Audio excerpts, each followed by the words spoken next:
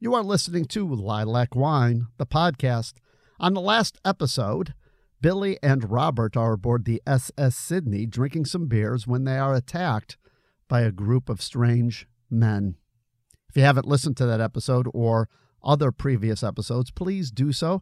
I'm releasing this novel in progress one chapter at a time, and I don't want you to miss anything.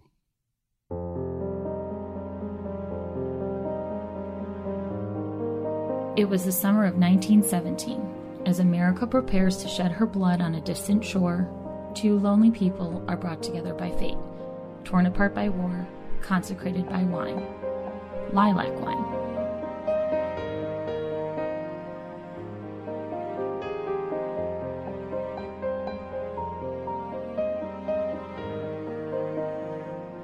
And now, lilac wine.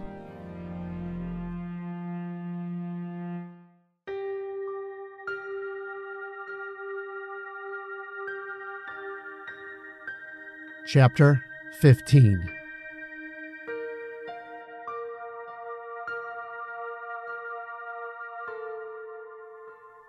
Billy was certain that Clifford Jackman would have killed him. He had promised to do that before while holding a knife just below his eye behind a saloon in East Dubuque a few months earlier. He had avoided East Dubuque ever since, avoided most public appearances outside Lily Springs, actually. He never even suspected that Clifford might have been on the excursion boat. When Robert arrived, he had forgotten all about his ordeal and became swept up in the excitement of having somebody new in town. When he had seen Clifford in the ballroom, he tried desperately to conceal himself, afraid for what might happen if he had been recognized. He didn't want to make it too obvious to Robert, however. Even so, he then spent the entire evening looking over his shoulder and fearing for what lurked in the many shadowed corners of the boat. And it was from one of those dark corners near the stern where Billy had been grabbed and thrown against the rails by Pete, one of Clifford's thugs. He was quite familiar with him because it was Pete who had held him before when Clifford whispered the threat into his ear back in East Dubuque. "If I ever see you again with my brother, I will kill you," he had said, the tip of the knife right below his right eyelid piercing the skin and drawing a little bead of blood. "In fact, if I ever see you again, ever, I will kill you. Do you understand?" Billy couldn't talk. He stammered. "I'll take that as a yes." Clifford removed the knife, wiping the blade on Billy's shoulder. "Now we're going to give you a little taste of what it might be like to die." And with that, Pete proceeded to beat the shit out of him in the darkness behind the saloon, leaving him soiled in his own piss, face down in the mud. The situation on the Sydney was not too different. In fact, Billy had known it was Pete who had grabbed him even before he saw his face or heard his voice. There was a familiarity to the way Pete's hands dug into his shoulders and to the way he breathed as he pushed him into the dark corner against the railing. Lord knows what would have happened if Robert hadn't shown up. Billy waited at the bow, nervously looking to the large doors that led to the grand staircase. He didn't know what to do. Terrified by what had transpired on the ship, he had run as fast as he could and just assumed that Robert was behind him. By the time he got to the bow, he knew that something must have happened. Waiting for the dock to get closer, he prayed that Robert would appear. He even imagined the two of them jumping together like a modern-day Tom Sawyer and Huckleberry Finn. He imagined them laughing as the boat pulled away, watching their villains angrily curse them from the deck. When he heard the whistles and muffled shouts, he knew that Robert wasn't going to make it. And that's when he jumped. Didn't think twice about it, actually. He just needed to get away. The jump was fueled by fear and practically instinctual. He almost didn't make it as he stumbled on his landing and nearly fell into the water. The black smoke from the steamer swirled around him like angry clouds in a breeze. He felt ashamed, and for a brief moment considered trying to jump back to the boat. And then Robert appeared. Clutching his side, Robert leaned over the rail just as the bow cleared the dock. Realizing that he just missed the jump, he proceeded to run the length of the boat along the main deck, knocking people out of the way. He was able to get to the center of the boat in no time. He climbed over the railing and stood on the lip of the deck, which was not more than a few inches above the waterline. "Come on!" Billy yelled. "Jump!" Billy held out his hand and jogged along the pier. The boat was a good 8 feet away or so. Robert no longer had the benefit of a running leap.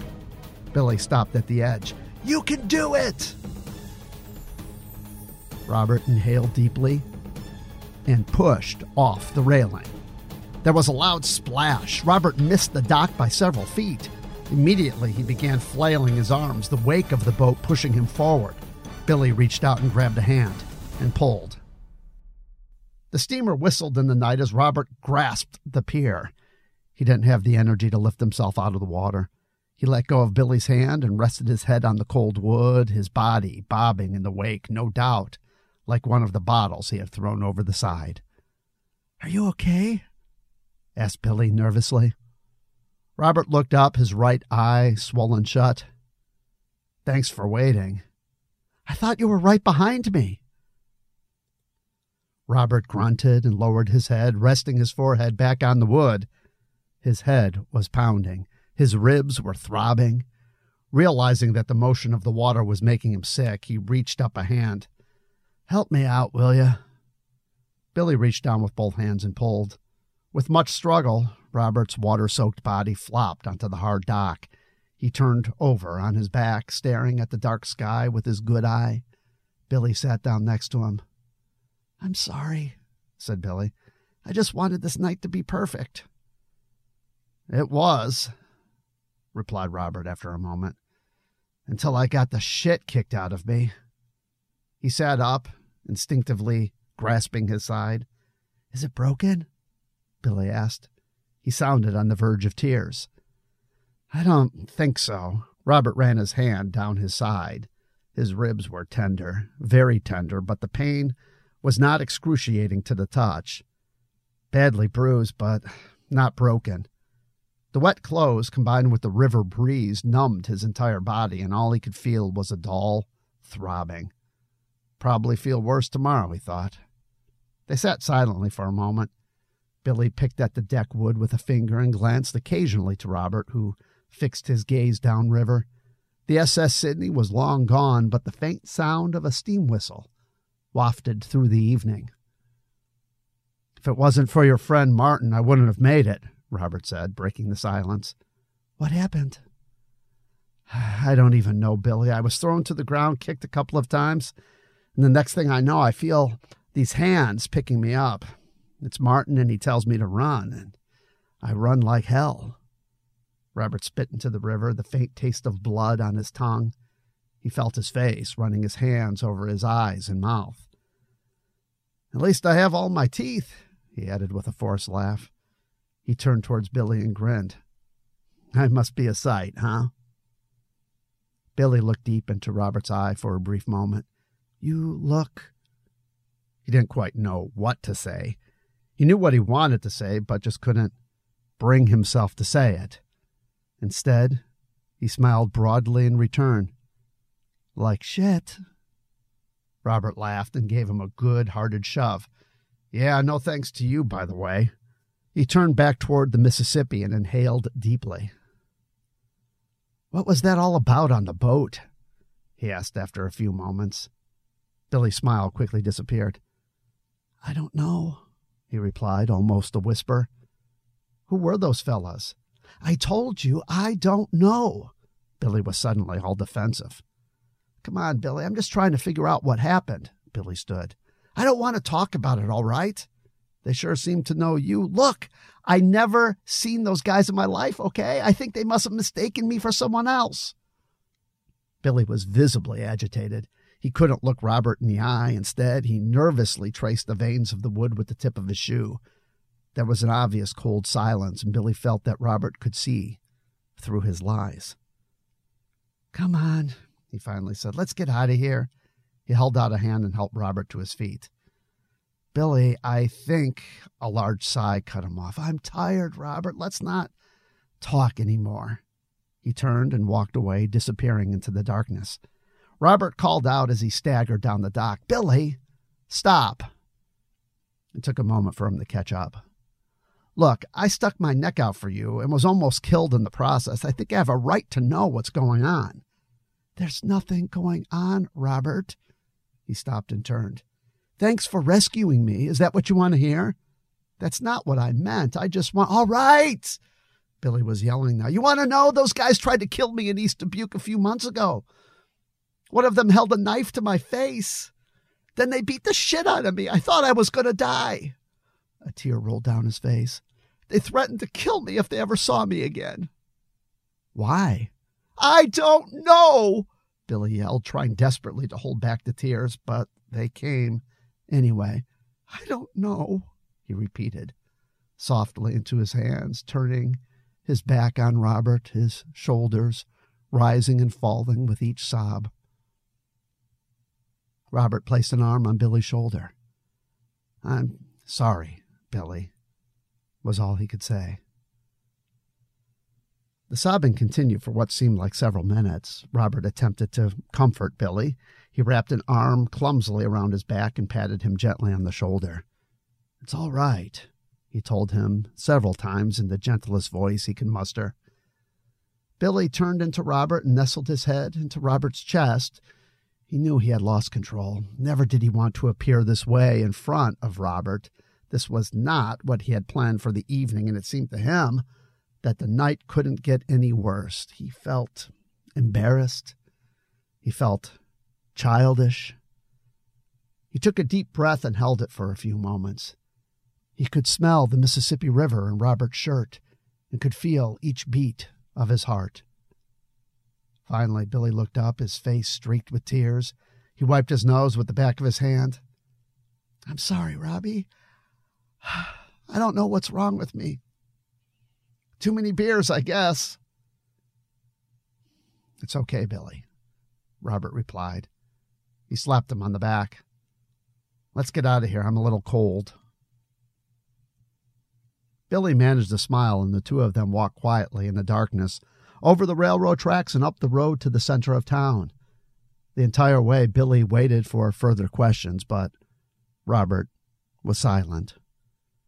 Outside of Art's house, they said their goodbyes. It was awkward, neither knowing exactly what to say.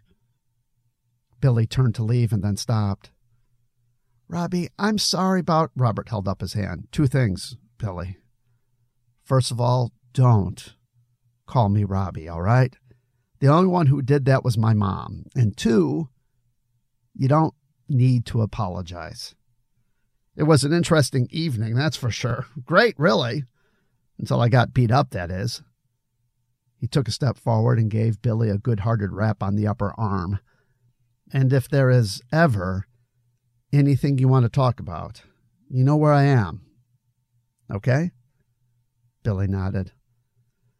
"All right," continued Robert.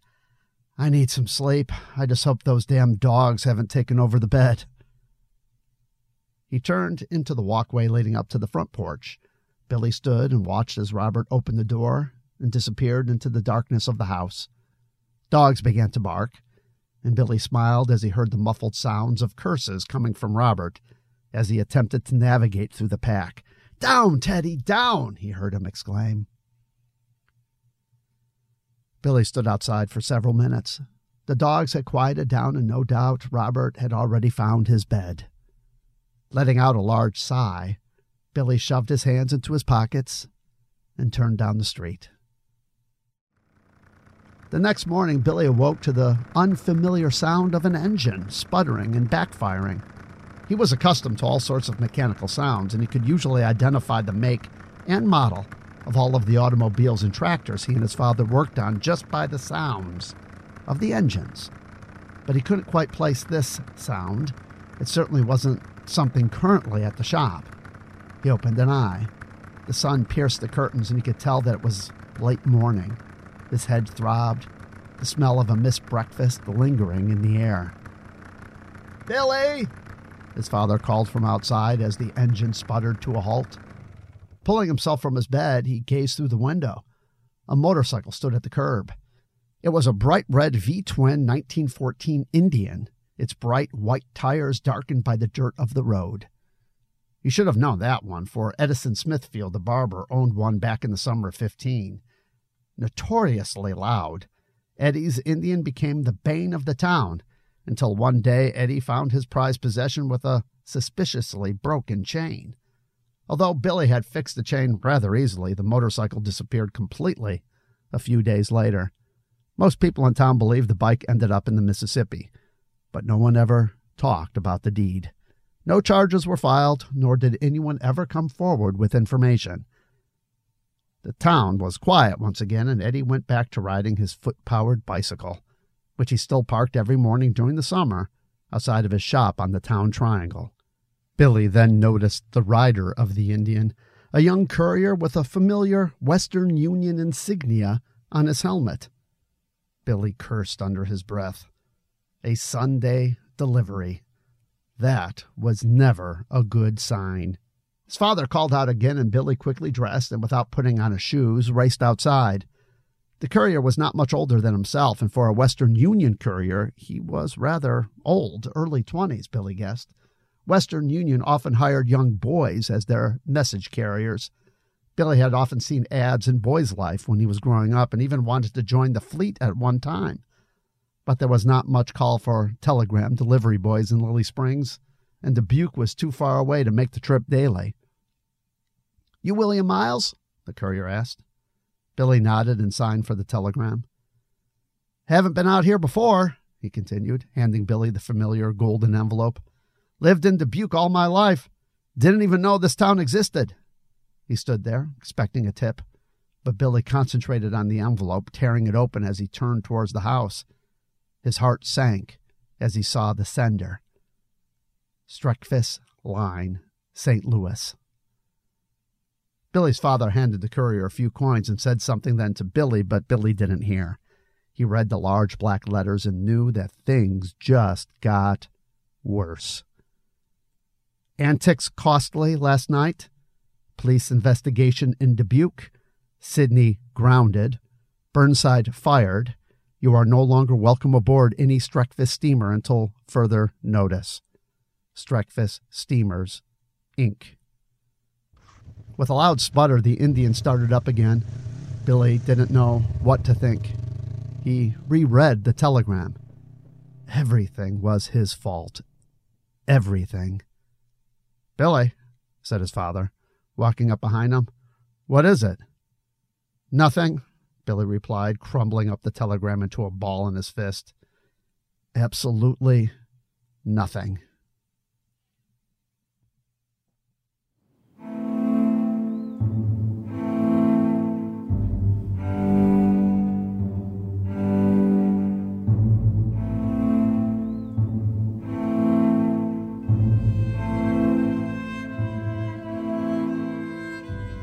So that was chapter 15 of Lilac Wine. It's the first chapter to not be in either Robert's or Abelia's perspective. I was kind of throughout the novel, going back and forth between those two main characters, and then Billy came along. That's really the interesting thing about writing. I sit at my keyboard to write, and I know the direction of the story. I know my two main characters, and when I need other characters, I just kind of make them up on the spot, and then I write them down. I have in a pad of paper, or should I say on sheets of paper everywhere in files, different people that I populated Lily Springs with. Billy appears in the first chapter. He is there in the middle of town, and back then I didn't necessarily think he was going to play a big role. And then this happens. The whole incident aboard the boat. I wanted the boat incident to be special, and I wanted something to happen to Billy. And so I began writing Billy a certain way. When I first started the novel, I had no intention of doing that, but it just kind of wrote itself. And Billy is now one of my favorite characters, and we have a sense about Billy at this point. I mean, we assume he's an LGBTQ character, and that must have been a very difficult thing back in 1917. Or at least at this point, we're not sure if he is. He may be just targeted. We're going to find out more. Actually, another incident is going to happen later in the book. But it's at this point that Billy becomes a full-fledged person in the narrative. And he's going to play a very important role. And so this chapter, this whole segment of them on the boat, these last 3 chapters involved a lot of research. A lot of research in regard to slurs and attitudes towards sexuality, especially homosexuality back in 1917. It involved a lot with the SS Sydney. Of course, Burnside is a made-up character. The SS Sydney is a real boat.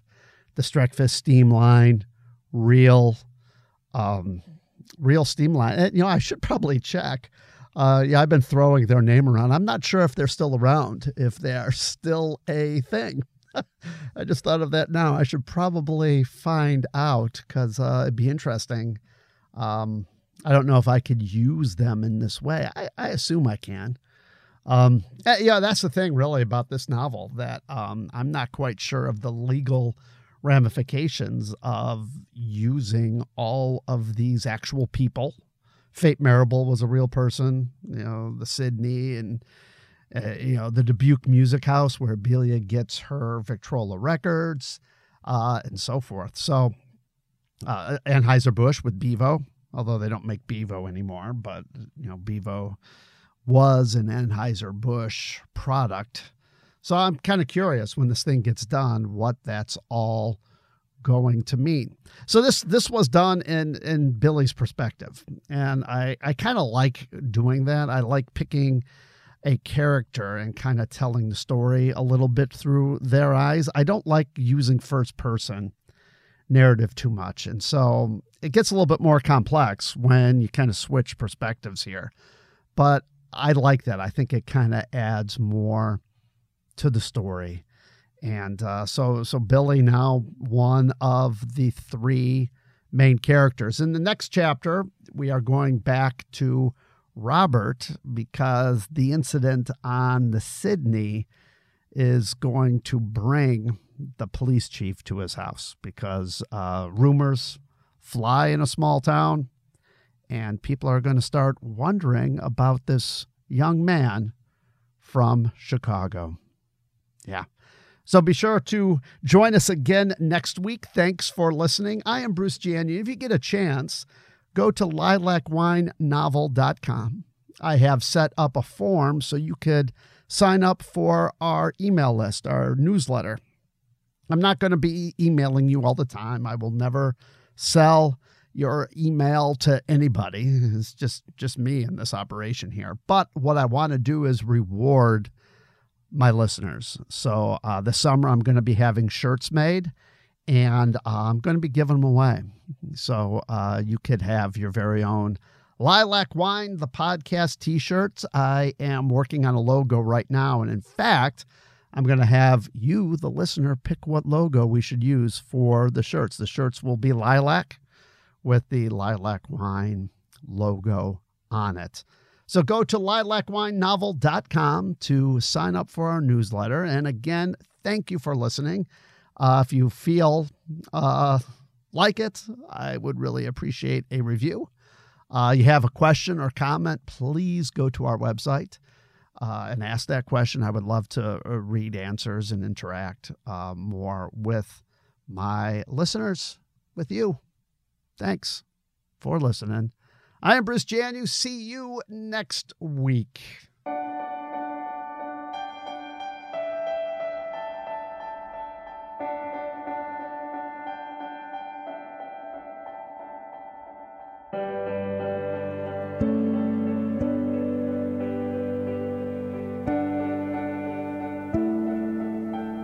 This podcast is produced by Bell Book and Camera Productions Visit bellbookcamera.com for more information. Lilac Wine is written and produced by me, Bruce David Janu. All content is copyrighted and cannot be used without expressed written permission. If you are liking Lilac Wine, the podcast, please take a moment and give us a rating on iTunes. That will help us gain more listeners. Connect with us on Instagram, Facebook, and Twitter as well. The intro voiceover was provided by my colleague and friend Rachel Vissing. We work together on another podcast at the school where we both work. That podcast is We Are EG and tells the stories of students and staff at Elk Grove High School, but demonstrates that no matter where you are, we all have something in common. Check that podcast out at weareg.org and subscribe on your favorite podcast app. All music and sound effects are licensed through audioblocks.com. Please visit Lilac Wine Novel to join the discussion. Ask me questions, make comments. The purpose of Lilac Wine, the podcast, is to discuss the creative process. Your comments and suggestions are greatly appreciated. Thank you for listening.